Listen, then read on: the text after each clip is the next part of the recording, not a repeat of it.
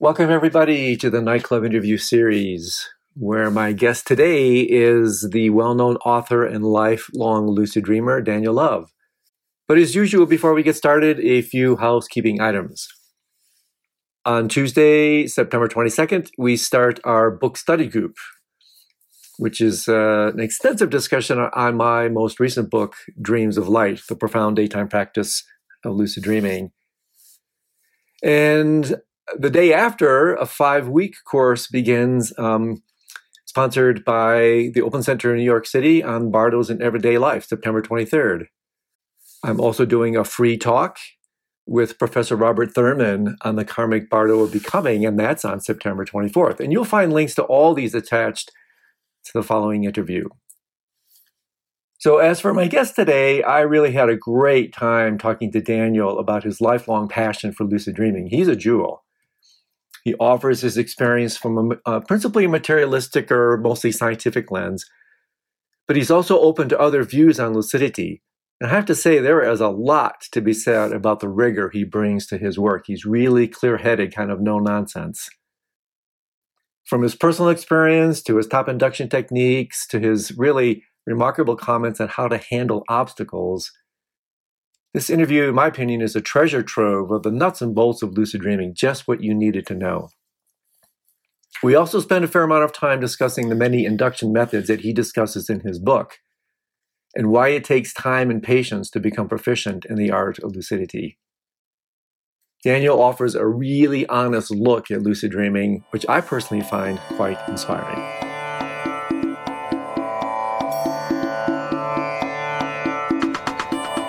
Welcome, everybody. Andrew Holacek here. My guest today is a wonderful individual, a terrific author. His name is Daniel Love. I can't wait to talk to a comrade, compatriot in the kind of adventures of the nocturnal mind. And as usual, I will introduce Daniel with a somewhat brief formal bio, and then we're just going to jump right in because I have a bunch of questions for this remarkable individual, and I can't wait. So Daniel Love is one of the world's leading lucid dreaming specialists.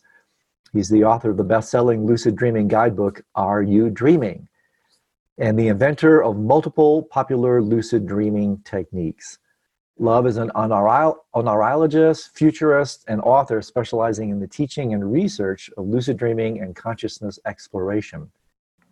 He first came to prominence with his invention of the cycle adjustment technique, a lucid dream induction technique utilizing a structured binary phase sleeping system designed to aid in the induction of a lucid dream. So Daniel, you're over in the UK. Thank you so much for taking time out of your busy schedule to spend some time with us. We're absolutely my pleasure. Yeah. Thank you for having me. Absolutely, my friend. So I have a lot of questions for you.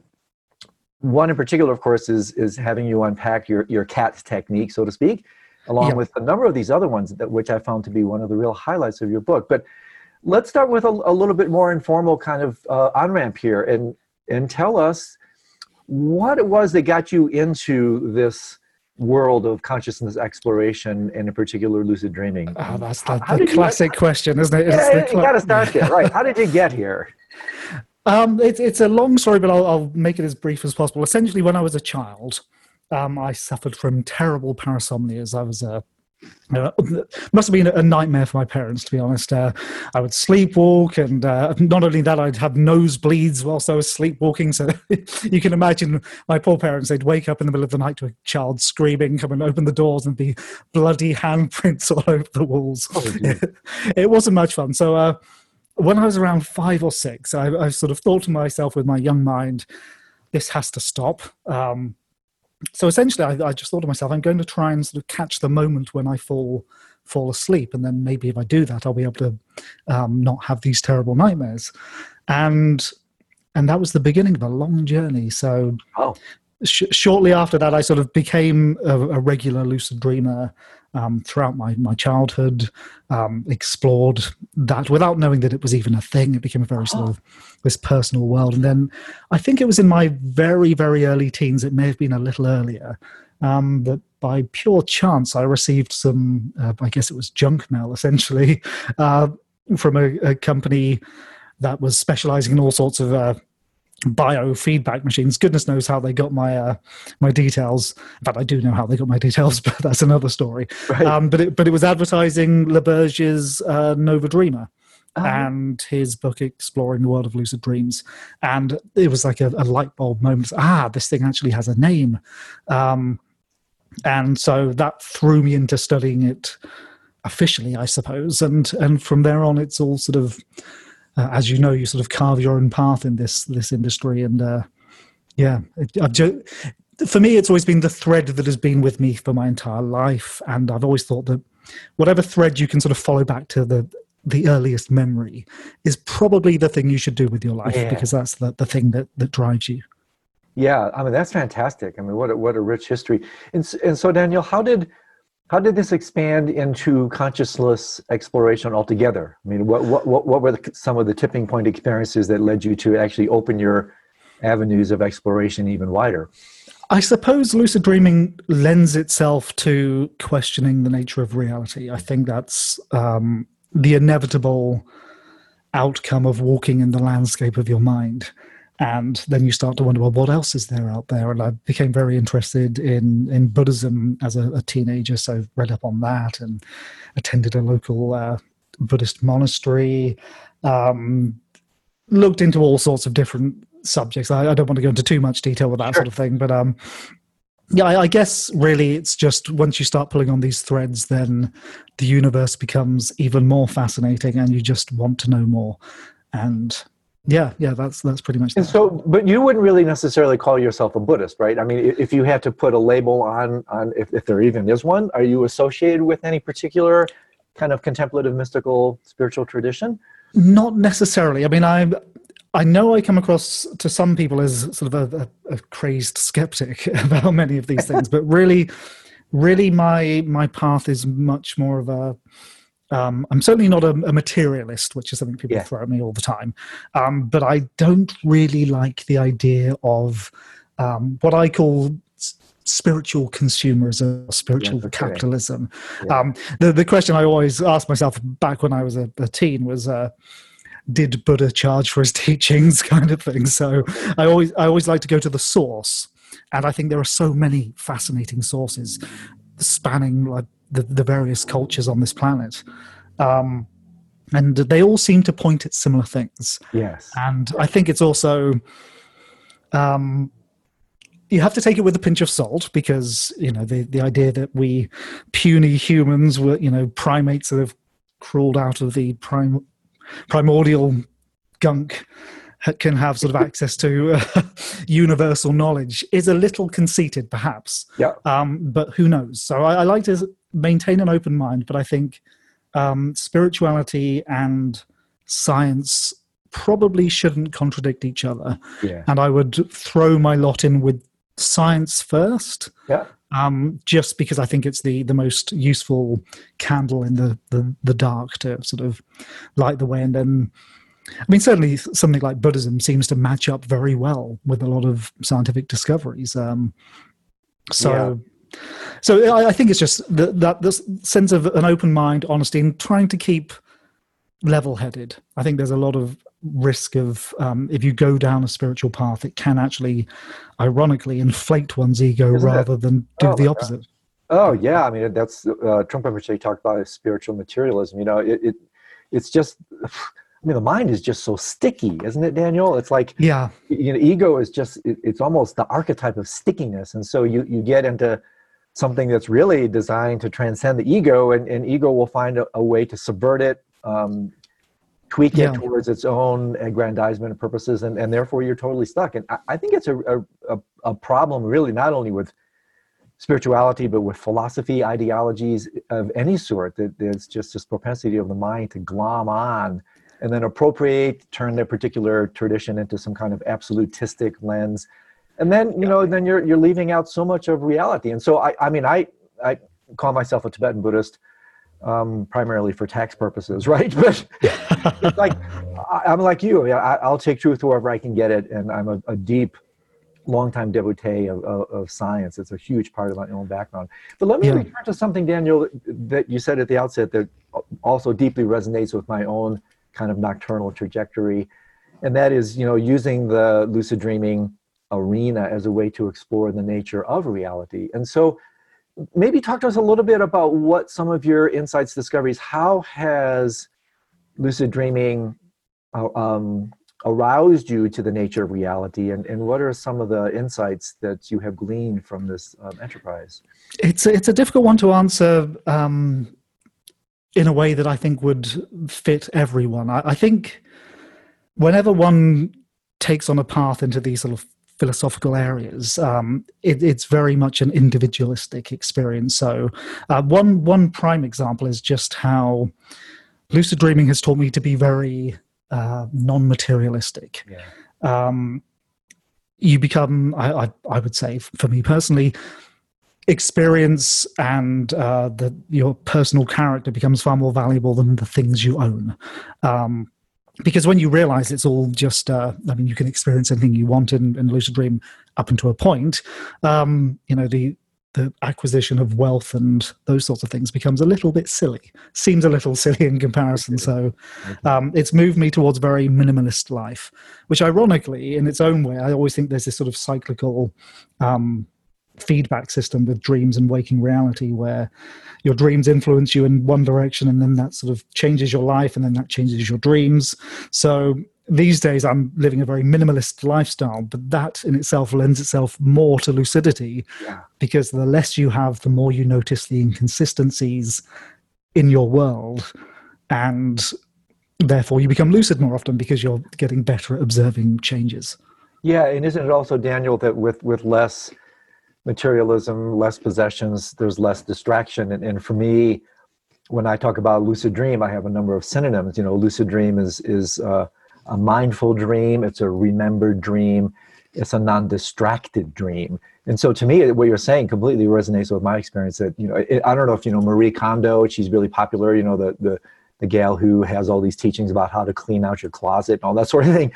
I think I've heard of it, but I'm not familiar. Yeah, I say sometimes the lucid dreaming is like the Marie Kondo of your mind, where it strips things down, and then so you're not distracted in life, and then you're not distracted in dream, and I think it's conducive not just to lucid dreaming, but to lucid living. Yeah, absolutely. I think the two go absolutely hand in hand. I don't think you can really be a lucid dreamer without it affecting you to have a lucid life. Mm-hmm. I think that I call a lot of the newbies to lucid dreaming, and I apologize to any of those listening, but there's a lot of lucid dream tourists.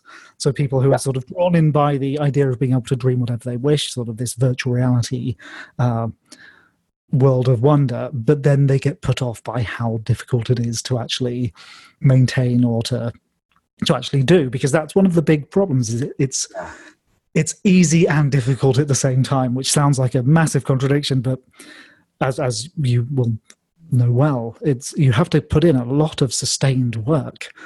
And I've completely lost track of where I was going with this now. Yeah, no, that's exactly where I wanted to go with this. And so what constitutes that work for you at this point, Daniel? Because obviously you have a rich history. You've got this amazing decades of momentum behind you.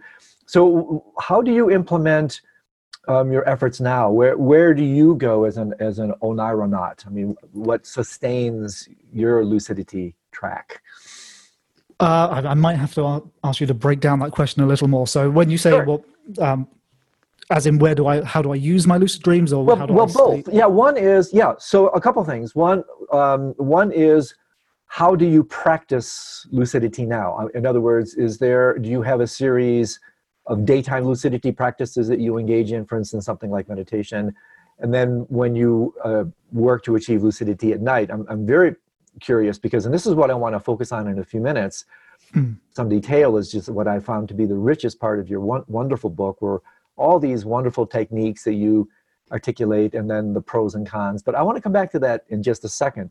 So it's more along those lines, Daniel, like, just curious as a comrade in arms, so to speak, how you work with this in your life today. Well, I would say over time, lucidity practices just become part of who you are. So many of the techniques that you and I teach and others teach are really kind of ways of tricking the mind into doing something that will lead to lucidity. It's things like all-day awareness, mindfulness, all of these practices should be an ongoing state. They're not something that you just dip your toe into. They should become who you are. Lucidity is a state of being rather than this tourist kind of event that you just jump into now and then. So these days it's very hard to extract what I'm doing in my daily life from my lucidity practices because they're essentially one and the same. What I think is a really important aspect to all of this is being painfully honest with yourself, painfully honest with others. Because lucidity really is about illusion. And quite often we're getting caught up in this web of illusion. And a lot of that's because we're weaving lives which are sort of partially true. We have these fake images of ourselves. We put things on pedestals. And the more honest, the more truthful you are, the more down to earth, the more lucid you'll become because you're living in less of a web. So the techniques that I and others teach, I would say, are tricks, really. They're sort of ways to sort of snap people into thinking in the right way, and hopefully that goes on to become, habitual's the wrong word, but part of who they are. Yeah, I mean, we would say in Eastern language, you would just say karmic. I mean, habit is just the Eastern or Western translation of the word karma, and so I completely resonate with what you're saying. It's very much a charter of my own experience where lucid dreaming really does lead to lucid living. And then eventually, for me, lucidity is code word for awareness, right? A lucid dream is an aware dream. And so you're fundamentally working with the awareness principle. And I think this is super important, I think, to emphasize to listeners, because what we do in the nocturnal mind doesn't just remain tucked under the cover of darkness, right? I mean, the idea in this kind of bi-directional way are to take those insights, bring them into the day, and then actually allow them to transform your life altogether. And then what happens is, instead of a kind of a negative vicious cycle, we replace that with a positive virtuous cycle where lucidity becomes more natural. That becomes your default during the day.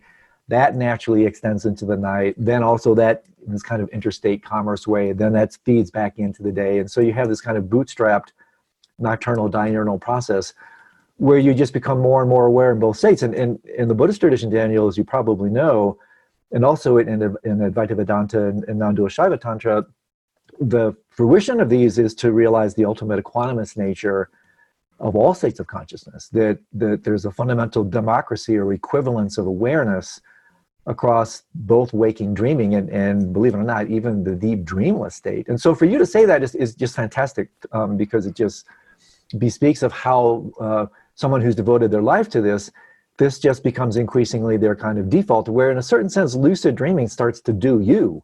It's like you exactly, yeah. It just becomes your kind of default. And so with that in mind, where I love this part of your book. By the way, for our listeners, Daniel's book is just a marvelous distillation of a tremendous amount of material written in a very accessible way that I highly recommend. And there are a couple of things here that I want to unpack with you a little bit, Daniel. And one, as a preparatory kind of exploration before we get into some of these techniques themselves, or what you talk about is the 3 pillars of lucidity. And could you talk to us a little bit about what those pillars are briefly and their role? Why are these so important? Well, again, it's this is something, it's a little bit of a brain hack. It's another way to look at lucidity, because a lot of the teachings regarding lucidity are purely psychological. So there are so many techniques about thinking your way into lucidity. And if we do that, we forget that our nature is a biological creature, for example. So one pillar is psychology, and that's what the majority of lucid dreaming practices focuses on. But another one is biology. So you have to be ready to enter into REM. Your diet needs to be good. And the third is timing. So really what I was doing with the 3 pillars is just to remind people that you can't think your way into everything, that you need to remember that you're still this biological creature. You need to get up in the night and pee. You might need to get up and have a glass of water. You might get insomnia. There are all of these annoying primate issues we have to deal with. And if we get too obsessed with thinking our way into things, we forget our roots, essentially. So again, this goes back to the trying to keep our feet firmly on the ground, because we're getting our heads very much in the clouds with lucid dreaming and this whole sort of philosophical, spiritual approach, but it can't be apart from your data. If you turn it into something which is other, then it's never going to integrate into who you are. Absolutely. In fact, it's interesting you use that last word, because in my language, Daniel, this is what I refer to as the integral approach to lucidity. And in fact, it's one of the books I'm unpacking now is a kind of on integral dream yoga, which is exactly the same thing, that lucid dreams, again, it's not this absolutistic one-size-fits-all thing. Buy my gadget, take my technique, take my supplement, and that's it. You have to cast, if you want to have these with some regularity, I've certainly discovered in my experience, you have to cast a wide net where you bring it through not just the interior, the phenomenological thinking approach, but just like you say, the biological, the social, the cultural. Yeah. All these factors co-conspire to bring about it. And I think that's what I love about what you're doing, is it's a really honest, truthful exploration where if you engage in these different strands, non-lucidity doesn't have a chance, right? Yeah, exactly. And I think really one of the issues a lot of people have with my work, or a certain section of people have with my work, is that it comes across very materialistic in some ways, or overly scientific, or at least it used to, I think. And really that's because I feel that the lucid dreaming world is very saturated with these spiritual paths that are combined with lucidity, which is great. It's wonderful to have that for the people who are drawn to that, and there should absolutely be those paths. But there's an awful lot of people out there who, when they look at that, they don't want anything to do with it, because they don't want to pick up the baggage and the cultural identity of, say, Tibetan Buddhism or any other thing. And I just want to, I found this as a child, and I had no idea it had a name. I had no idea that there were traditions surrounding it, and I want other people to have that experience. I think that's really super important to this kind of secular approach that, fundamentally, when you're dealing with lucidity, you're dealing with aspects of mind, in fact, nature of mind. And so, fundamentally, it's all natural. You don't have to fundamentally be associated with anything. And this is where, as you mentioned at the outset, where the best of science comes into play, because if a science is authentic, it's as pure as you can get. So I see your allegiance to that. So with your permission, if you don't mind exploring, because again, the strongest part of the book for me, I just love this section, were all those techniques. And I want you to I'll ask you to speak specifically about several of them, because I'm sure some of these will be new to our listeners, and the kind of pros and cons column that you have at the end that I thought was just brilliant. So this is the one that you mentioned in your bio, the cycle adjustment technique, the CAT technique.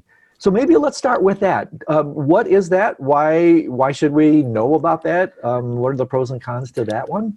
It's a strange one, actually. It's from the outset, the honest thing for the listeners to take home with this is that this really isn't for everyone. It's very much for people with firm schedules. So this is a technique designed for people who have to get up at a certain time. They've got to go to work, and it's because a lot of lucid dreaming practices involve, having the chance to sleep in, which not everyone has that luxury. So the CAT technique is really just about trying to make a structured sleep cycle work for your lucidity. And essentially, it's kind of a variation on the wake back to bed technique. I'm probably going to remember this slightly wrong because it's been a while since I wrote it, but as I would use it today, and I barely use it because these days I've far more time on my hands, but you would train yourself for a week to get up early. Now, how much early is totally up to the individual, and so you train yourself for a new wake time. And this is just to get the biological processes for clear thinking up and running sooner than they should be. And then once you've had that standard week of waking up early, then you go into a cyclical pattern where you go to bed at your normal time, you wake up at the early time, and stay awake. And that's a non-lucid day. And then the next day, you will sleep into your old wake time. So essentially, when you would have been waking up on your priming week and the night before, you sleep in. So your brain is thinking, I should be waking up now. And as we know, for a lot of newbie lucid dreamers, it tends to be just before you wake up that you have that first glimmer of lucidity, and then you annoyingly wake up and you have this horrible short lucid dream, which frustrates people. But this hopefully gives people that biological nudge just when they're going to sleep in longer. So it's really a very simple, straightforward approach. But it requires this very firm sticking to the program, because if you don't, it's pointless. It's hacking the mind to trick it into never really settling into one state. So this is a particularly applicable technique, for instance, if someone is doing like a lucid dreaming retreat or a dream yoga retreat, where you have the opportunity to actually abide by regimented schedules and the disruptions thereof. Absolutely. I mean, really, for me, I think it first came to light in my mind, I think it was back when I was a student and I had a very strict schedule. And by pure chance, some of the scheduled mornings were at these alternating times, and I would notice that I was getting lucid on the nights that I could sleep in, and that sort of mulled around in my mind for many years, and then I obviously started to think about how we can use these things. So the kind of technique, to be honest, it's the one which people know me best for, but I wouldn't say it's really the one that's the most applicable to the majority of people, because it takes a lot of effort to stick to these regimes, and most people try it for a couple of weeks and get sick of it. So what I sometimes say is, these practices will eventually reveal your passion for ignorance. In other words, yes, exactly. By that, what I mean is there's a certain point where you're going to throw up the do not disturb sign, right? And you're gonna say, you know what, I crossed the line, I'm not going to go there. So with that in mind, then let's backpedal through a couple of these other ones, because again, I thought this was so rich in your book. The fate technique. What can you share with us about that? I mean, that's one I haven't actually thought about for a long time. That's the false awakening through expectation, isn't it? I might have to come back to that one. I need that one to. It's been a long time since I've used or taught that one, so maybe. Yeah, no worries at all. So there's so many of them. There's 8 or 9 or 10 of those. Yeah. I can give you the acronyms for these just to jog your memory. But which ones do you find yourself teaching the most? Which ones would you think would be most advantageous for listeners to be aware of? I prefer simplicity for people who are starting out, because I think it's everything I do is about trying to keep it simple and to try and tailor it to your own life. So I'm a big fan of the impossible movement practice, or IMP, I think I've called it in the book, which is really very, very straightforward. It's if you wake up in the night, it's a focused intention technique, essentially. So you return to bed, say you've got up for a glass of water, such and such in the night, and you're lying in bed and you just think, are there any movements that I could make but can't make because the bed's in the way? So for example, if you're on your back, you wouldn't be able to bend your legs at the knees because the mattress is there and it's a physical barrier. Or if your hand's flat against the mattress, you wouldn't be able to bend your fingers. Very simple. That's an impossible movement. So what you do is you just imagine making that impossible movement. What would it feel like? And use that as your focal point as you fall into sleep. And it's quite a good one, because many people find it very hard to visualize. Visualizing is, so many people complain how 99% of lucid dream practice is visualization, and they just can't do it. And I'm one of them. I find auditory, I don't know what you call it, auditory visualization and physical visualization much easier. Actually, I'm going to go off on a bit of a tangent. This is one thing that your listeners may want to discover for themselves, is find out what you're good at imagining, because you might be using techniques that aren't designed for your psychology. And if you're an auditory person, look for techniques which are based around that. Go with your strengths. That's nice. Because it's too easy to, chase what works for someone else, and this needs to be tailored. Yeah. But to get back to the impossible movement practice, sorry to interrupt. No, please. It really is as simple as focusing on that sensation, and at some point it will stop feeling as if you're imagining it and feel as if you've made that physical movement, and then you've transitioned into the dream body, and then it's just a case of getting up out of bed, and you're in the dream version of your bedroom, and from there on, do as you wish, really. Yeah, exactly. And I wanted to just put an exclamation point on one thing you were saying, Daniel, and that is the notion that it's really not one size fits all. We're all idiosyncratic beings. We have our strengths and our limitations. And when people ask me about, well, it's so intimidating, there's so many different techniques, and I say, well, the point it's not to master them all. The point is to find your sweet spot.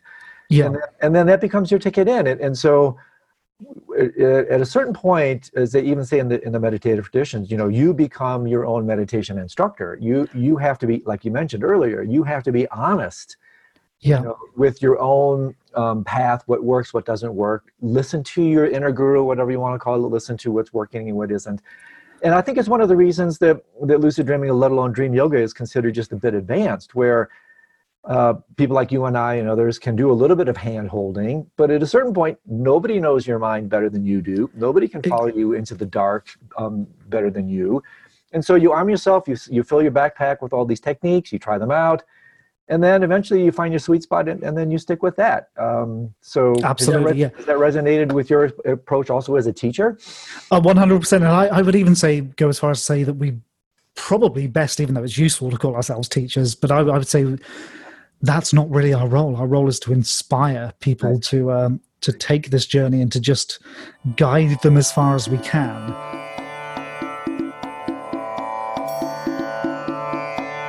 That's it for today. Thanks for joining us. And a special thanks to Daniel Love for sharing his extensive knowledge and expertise. If you enjoyed this episode, be sure to check out all the other offerings on Nightclub. There's a lot going on right now. So see you next time. And until then, pleasant dreams.